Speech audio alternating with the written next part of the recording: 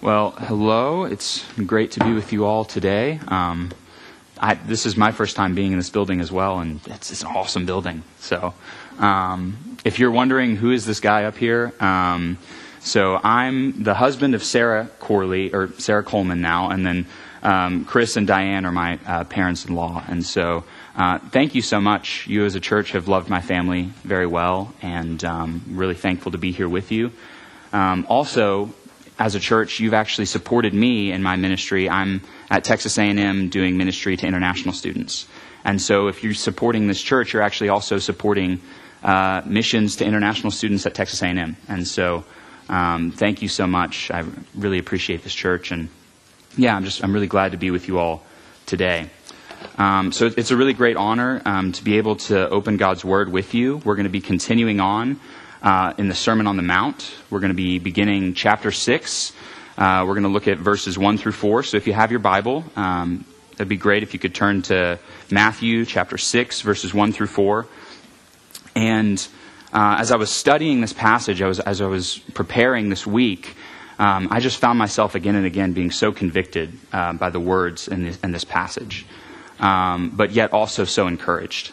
And so I hope that that's what you take away from this as well, that Jesus, he's going to have a lot to say about righteousness. He's going to teach us about false righteousness and true righteousness. And there are really convicting things for our hearts and for our souls in this passage. But also there's a huge exhortation to holiness here. And there's an encouragement here that we have the resources, we have the grace, we have the ability to live out a life that is truly righteous because of what Jesus has done for us. And so because of what Jesus says to us in this passage, we can go out into this world with assurance that our labor is never in vain. As Christians, when we go out to live for Christ, when we go out to love people as Christ's hands and feet, we can go out with assurance that nothing that we do for Christ is ever in vain. That our Father sees what we do and He always rewards it. And so I'll read now the Word of God. This is Matthew 6, verses 1 through 4. Hear now the holy, inerrant, inspired Word of God. Starting in verse 1. Beware of practicing your righteousness before other people in order to be seen by them. For then you will have no reward from your Father who is in heaven. Thus, when you give to the needy, sound no trumpet before you, as the hypocrites do in the synagogues and in the streets, that they may be praised by others. Truly I say to you, they have received their reward. But when you give to the needy, do not let your left hand know what your right hand is doing, so that your giving may be in secret, and your Father who sees in secret will reward you. This is the word of the Lord. It's absolutely true. It's given to us in love for our good. I'm going to pray for the preaching of it, and then we'll jump into the sermon. So please pray with me. Father in heaven, thank you so much that we get to come to this place and we get to worship you. We get to enter into your presence. Thank you that where one or two are gathered in your name, you're present with us. And so, Father, as we approach your word, Lord, I ask that you would give me clarity. I ask that you would help me to communicate clearly. And I ask that you would calm my heart and allow your Holy Spirit to speak to us today. Father, I pray and ask these things in your holy name. Amen. And so, as we look at this passage, really, this passage is a story of two holinesses. It's a story of two types of righteousness and two types of reward. Okay, and so what we're going to see, really, we're going to look at this passage under two headings. We're going to see a false righteousness that leads to a fleeting reward, and we're going to see a true righteousness that leads to an enduring and everlasting reward. And so first, in verses 1 through 2, we're going to see a false righteousness. What does it look like? What sort of righteousness might it be for us to live out a righteousness that's hypocritical, and how can we avoid that? And so look with me again at verse 1 of our passage. It says, "Beware of practicing your righteousness before other people in order to be seen by them, for then you will have no reward from your Father who is in heaven." And so in this first verse, Jesus is actually laying down a principle. It's a really important principle, and he's actually going to keep expounding on this principle for the next 17 verses. And so you're going to keep seeing this principle come up over and over again in the next several sermons. But essentially this principle is that when we seek to do things that are righteous, when we're out in the world and we give of our resources to those in need, or when we pray, or when we fast, when we do things that are pious, our hearts are so subtle in their sin that we can take things that are actually righteous and twist them. We can have the right what, but the wrong why. And so Jesus, in the way that he always does, he's trying to get to our hearts. He's showing us that it's not, our righteousness is not just about our outward behavior, but it's actually about the disposition of our heart towards God. And so this principle is that if we're out in the world and we do righteous deeds with an eye towards being seen by others and looked on favorably by them, if our primary goal in doing our righteous deeds is actually to build a name for ourselves, then we've got the right what, but the wrong why. And that pollutes the whole thing. And so we really need to be careful of this. Our hearts are so subtle in their sin that we can be doing things and think we're doing righteous things, but actually we have no reward from our Father in heaven if we're acting in this way. And so this is just going to be showing up over and over again over the next few weeks. But if you're someone who's been reading through the Sermon on the Mount as you go through this sermon series, I want to talk about verse 16 of chapter 5 real quick. This is in the same sermon. This is what Jesus said just a little bit earlier in the Sermon on the Mount. And it seems like on first blush that there might be a contradiction. So I want to address that. So Matthew 5 verse 16 says this: "In the same way, let your light shine before others, so that they may see your good works and give glory to your Father who is in heaven." And so if you have read this and then you come here and you see that Jesus says, beware of practicing your righteousness before other people, it could seem like there's a contradiction, right? Matthew 5, let your light shine before others so that others might see your good works and glorify God. And then Matthew chapter 6, in the same sermon, Jesus turns around and says, beware of practicing your righteousness before others. And so is there a contradiction here? Well, no, there is not. I really love Martin Lloyd-Jones. He's a pastor and commentator. I think he has something great that's very helpful for us to hear. So I'm going to read to you what he said in his commentary on this passage. He says, "But of course, that is obviously only a superficial contradiction. In other words, there is no contradiction here, but we are called to do both these things at one and the same time. The Christian is to live in such a way that men looking at him and seeing the quality of his life will glorify God. He must always remember at the same time that he is not to do things in order that he may attract attention to himself. He may not desire to be seen by men. He is never to be self-conscious." And so even if you look closely at Matthew 6, verse 1, again, you'll see that it says, beware of practicing your righteousness before other people in order to be seen by them. And so the principle here is that there's nothing wrong with actually being seen doing something righteous. We are called to have Christ-like character in public. But there is something wrong with doing things in public to be seen doing them. Right? It's not that we can't live out our Christ-like lives in public, but rather it's wrong to give in order to be seen giving. It's wrong to pray just in order to be seen praying. And so it's a question of whose kingdom are we building? Are we building our kingdom, or are we doing it to build God's kingdom? And so now, kind of having addressed that, I just want to talk for a moment about this idea of rewards. You see, because in this verse 1, Jesus is saying, if you live out this hypocritical righteousness, if you're building your kingdom, if you're trying to please yourself and make a name for yourself with other people, you'll receive a reward. It's just not a very good one. You'll receive the fleeting adulation of your peers, who might look at you well today and then they're going to forget about it. And that doesn't last. If your name that you're putting your identity in is built on what other people think of you, then you'll constantly be struggling. You'll constantly be giving in to peer pressure. And you'll never have a real identity that's sure. However, if we actually live out our lives in the service of God, if we live out our righteousness in order to please Him, then we have a reward that is sure. And so you might meet people that think that the Christian life is a life where we give up happiness so that we might fulfill like duty. Okay? And what I want you to realize, this passage is teaching us the Christian life is the happiest life that there is.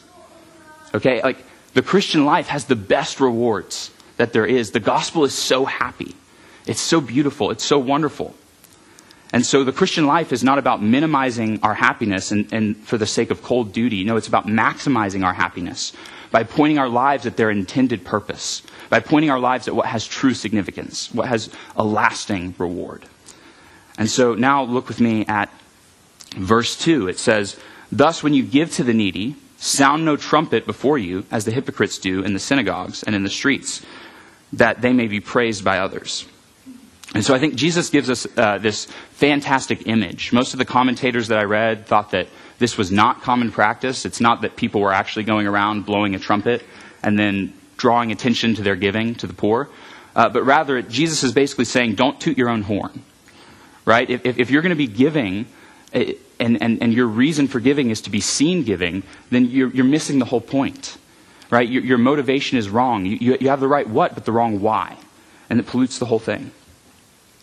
And so, again, Martin Lloyd-Jones, I think he has a great quote that really helps us get to the heart of this issue. He says, "The principle here is that the ultimate choice is always a choice between pleasing ourselves and pleasing God."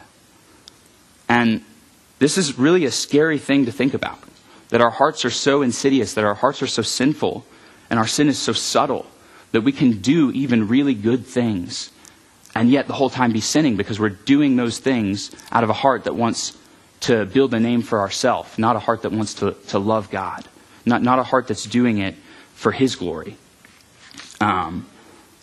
So there's a quote from a classic book called Dr. Jekyll and Mr. Hyde. Some of you may have read it for a college lit class or something. It's a pretty good book. And at one point, kind of at a pivotal moment in the story, this doctor who's created a potion that when he drinks it, it turns him into his evil self. But his plan was to be evil when he drinks the potion so that he can be good when he doesn't, basically. And so he has kind of this dualism.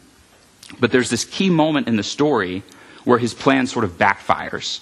And without ever drinking the potion, he actually turns into Mr. Hyde, who's sort of his evil self. And so I want to read you this. I think it's so instructive for the subtleness of the sin in our hearts. But in Dr. Jekyll and Mr. Hyde, it says this: "It was a fine, clear January day, wet underfoot where the frost had melted, but cloudless overhead, and the Regent's Park was full of winter chirrupings and the sweetness of spring odors. I sat in the sun on a bench, the animal within me licking the chops of memory, the spiritual side a little drowsed, promising subsequent penitence, but not yet moved to begin. After all, I reflected, I was like my neighbors, and then I smiled, comparing myself with other men, comparing my active goodwill with the lazy cruelty of their neglect. And at that very moment, at the moment of that vainglorious thought, a qualm came over me, a horrid nausea, and the most deadly of shudderings. These passed away and left me faint. And then, as in turn the faintness subsided, I began to be aware of a change in the temper of my thoughts, a greater boldness, a contempt of danger, absolution of the bonds of obligation. I looked down, my clothes hung formlessly on my shrunken limbs. The hand that lay on my knee was corded and hairy. I was once more Edward Hyde." And so this is just, I think it's such a beautiful example and a really scary example of the way that we can begin to pontificate on our own righteousness and not realize that we're actually being self-righteous. And so this is a warning for us that Jesus is giving. It's a good warning, because if we live out that righteousness, the false hypocritical righteousness, we'll have no reward from our Father in heaven. But if we live out a righteousness that is lived out in service of God, then we'll have a reward that will last forever. What we do in secret for God, He will reward in public. And so, as an application of this, I mean, it is actually very terrifying to me. This is what was convicting to me this week, is that it's possible for me to stand here and to preach the most rousing sermon and have no reward. It's possible for us to pray the most eloquent prayer and have no reward. It's possible for us to care for the sick or to give to the needy and do it from the wrong heart motive and have no reward. And so the question that I want to ask us today, and this question I've been asking myself this week, is how often are the things that I do are they simply to build a name for myself? How long are the things that I ostensibly do for God actually being done out of a heart that wants honor for myself without actually any thought to pleasing God, without any thought for his glory? This is a truly scary thought to me. Jesus isn't just after our behavior. He's after our hearts. Jesus, he doesn't just care about our outward actions. He cares about the inward desires and motivations of our heart. And so now, having looked at a false and fleeting righteousness, a righteousness that's hypocritical, that has a false and fleeting reward, let's turn and look at what Jesus has to teach us about a true righteousness that has a substantive and lasting reward. So look with me again now at verse 3. It says, "But when you give to the needy, do not let your left hand know what your right hand is doing, so that your giving may be in secret, and your Father who sees in secret will reward you."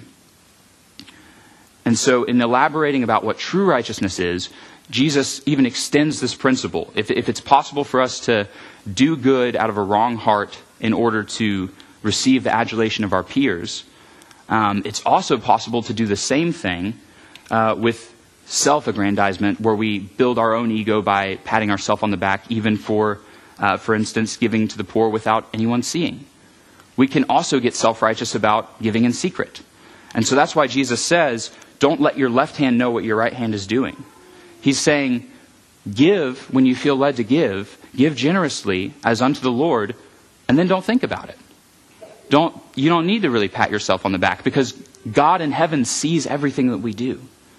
When we give out of a genuine desire to love God, when we give out of a love for the people, our fellow human beings who are made in God's image, our Father in heaven sees that, and he rewards it. And so because we know our Father sees everything, we don't have to keep score for ourselves. We don't have to keep a ledger of all our good works. And if we don't do that, the temptation to pride is so much less. And so this is truly an exhortation that our righteousness would be second nature to us. If you've ever played piano, or if you've ever played an instrument, you know that while you focus on the music comes easily. But if you're playing piano and you start focusing on your thumbs, all of a sudden the music falls apart, right? There are certain things that you can't do self-consciously.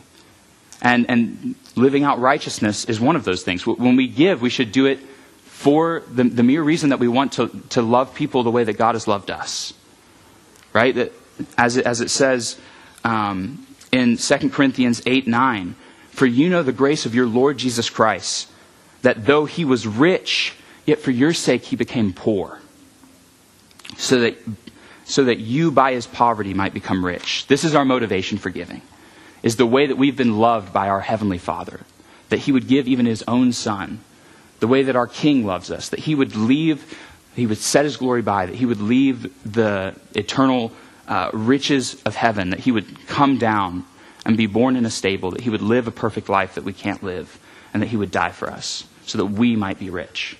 This is our true motivation. And if we give out of this motivation, then we won't be prideful. We'll give out of gratitude. And so ultimately what Jesus is calling us to when he says, don't let your left hand know what your right hand is doing, is he's calling us to become second nature givers. Like this should be so easy. This should be so second nature to us.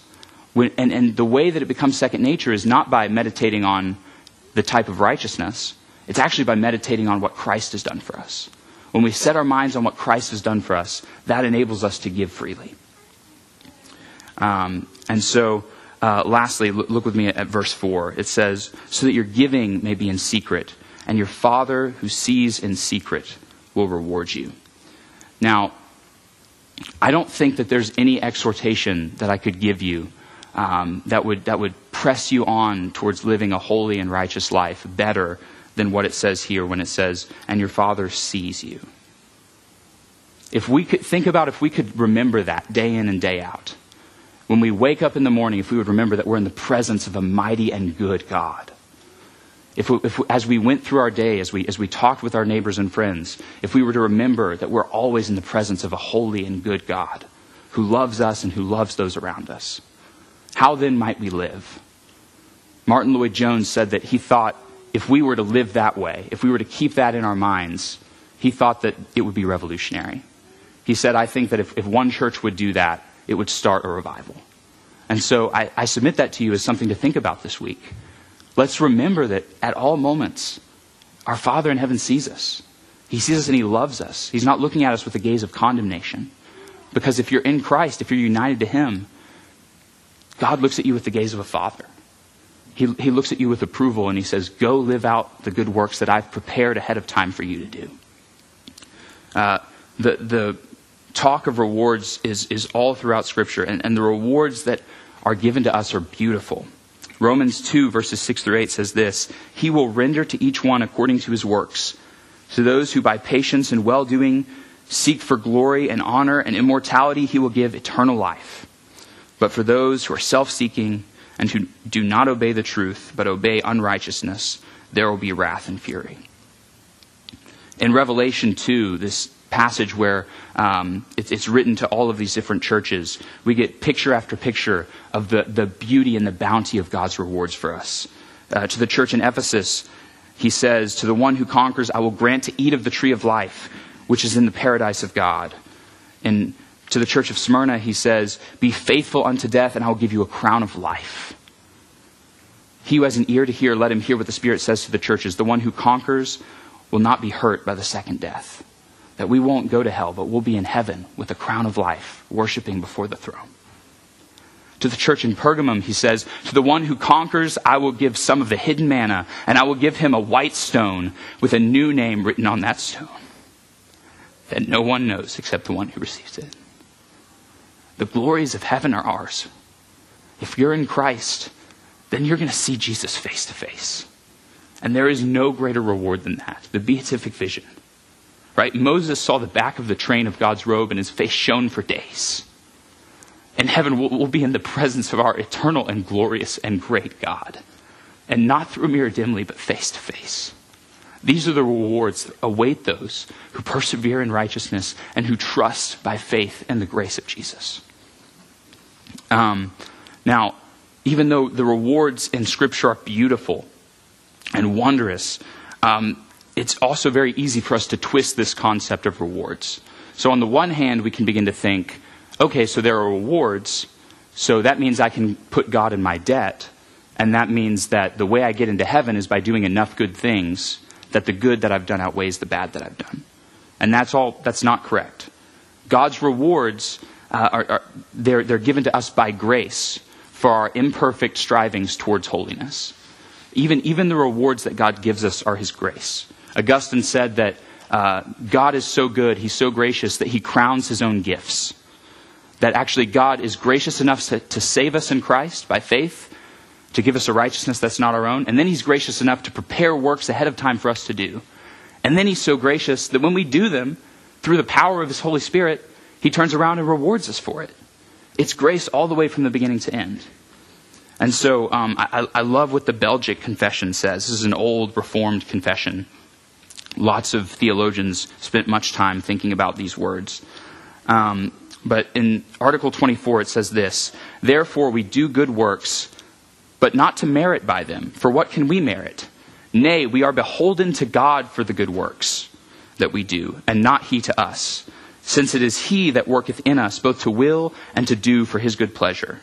Let us therefore attend to what is written in Luke 17:10, when it says, when ye shall have done all those things which are commanded you, say, we are unprofitable servants.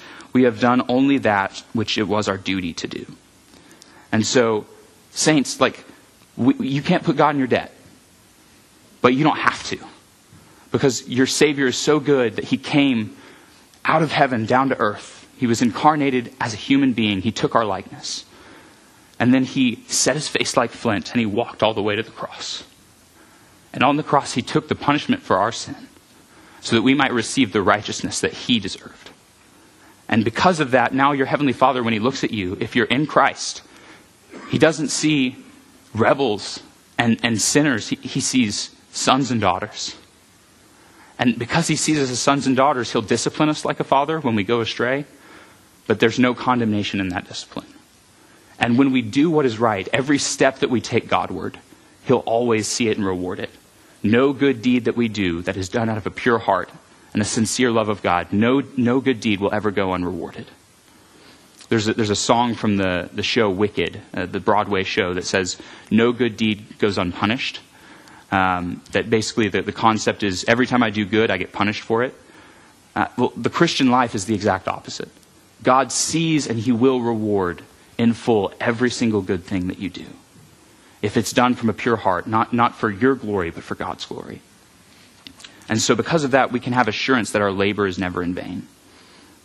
To illustrate this idea that we cannot put God in our debt, but actually that these rewards are relational.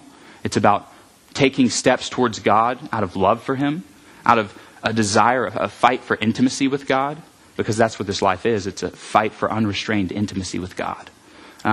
Charles Spurgeon has a great story about a king and a farmer and a nobleman. So I want to read you this just to illustrate a little bit more what we're talking about with rewards. So once upon a time, there was a great king who ruled over everything in the land. And one day there was a gardener who had grown an enormous carrot. And he took it to the king and said, "My lord, this is the greatest carrot I have ever grown or ever will grow. And therefore I want to present it to you as a token of my love and respect for you." And the king was touched, and he discerned the man's heart, and he said to him, "Wait, you're clearly a good steward of the earth, and I want to give you a plot of land freely as a gift so that you can garden it all." And the gardener was amazed and delighted, and he went home rejoicing. But there was a nobleman in the court that day who heard everything that had happened. And he said to himself in his heart, if that's all it takes is just to give him a carrot, what would he give me if I gave him something better?" And so the next day, the nobleman came before the king leading a handsome black stallion. And he bowed low before the king, and he said, "My lord, I breed horses. And this is the greatest horse that I have ever bred or ever will breed. And therefore I want to present it to you as a token of my love and respect for you." And the king discerned his heart and said, "Thank you," and dismissed him. The nobleman was perplexed, so the king turned to him and said, "Let me explain. Yesterday the gardener gave me a carrot. Today you gave yourself a horse." And so this is what I mean when I said we can't put God in our debt. Don't get so focused on putting God in our debt that we miss the fact that this is relational. This is like a father who's clapping at his son's first steps, right? The reward is inherent in the relationship. Every single step that we take Godward, he sees it and he applauds it and he rewards it because he's that good, because he's that gracious. Just to sum up, I think C.S. Lewis has an excellent quote that kind of helps us understand this concept of rewards. This comes from his excellent treatise, The Weight of Glory. And he says, "We must be troubled by unbelievers when they say that this promise of reward makes the Christian life a mercenary affair. There are different kinds of reward. There is the reward that is of no natural connection with the things that we do to earn it, and is quite foreign to the desires that ought to accompany those things. For instance, money is not a natural reward of love, and that is why if a man were to marry a woman for the sake of her money, we would call him a mercenary. However, marriage is a proper reward for a real lover, and so we don't call him mercenary who seeks it. And he is not mercenary for desiring marriage. The proper rewards are not simply tacked on to the activity for which they are given, but they are actually the activity itself in consummation. These rewards are relational. As we move towards God, as we haltingly take steps towards righteousness, as we seek to love him more and more, in that relationship, our Father sees it and he rewards it by his grace. And so, ultimately, as the Christian life is the happiest life that there is. It's the happiest life. It has the most lasting rewards. Because you can only have the lasting rewards that exist. You can only have the happiness that exists. You can't have happiness that doesn't.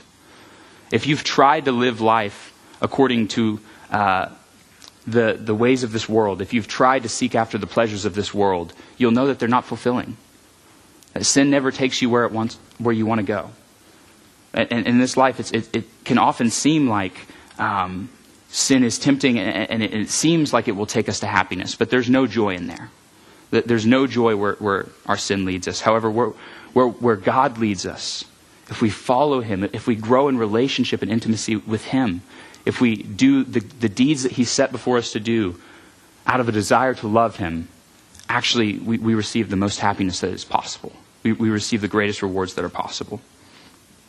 2 Corinthians 4:17 says this, For this light and momentary affliction is preparing us for an eternal weight of glory beyond all comparison. That's the Christian life. It's a walk towards glory, because it's a walk towards the glorious one. It's a walk towards your heavenly Father who loves you. And why is it that we can be rewarded at all? Why is it that Jesus can look at every single thing that we do that's righteous? Every single sincere act of righteousness that we do and reward it. It's because every act of sin also must be punished. And because our King walked to the cross to take the punishment for our sin. Saints, if you're in Christ, then when Jesus hung on the tree and he took the curse of sin and death, he took the full cup of the wrath of God and he drank it to the dregs. He was doing that so that you might receive an eternal reward. Jesus took the punishment for our sin so that we might, by God's grace, walk in newness of life from this time forth into eternity until we see Jesus face to face. Amen? Let's pray. Father in heaven, thank you so much for your goodness, for your grace, for your gifts. Lord, you've blessed us beyond our understanding, and you continue to beckon us on, to call us on upward and inward, further up and further and into your love, into relationship with you, and into glory. And so, Father, we await with deep longing for the day when we see you face to face, for the day when you come back and we can worship before the throne. Come, Lord Jesus, come soon. And until that day, don't let us take a single step alone. Walk with us. It's in Jesus, our Savior's name, that we pray these things. Amen.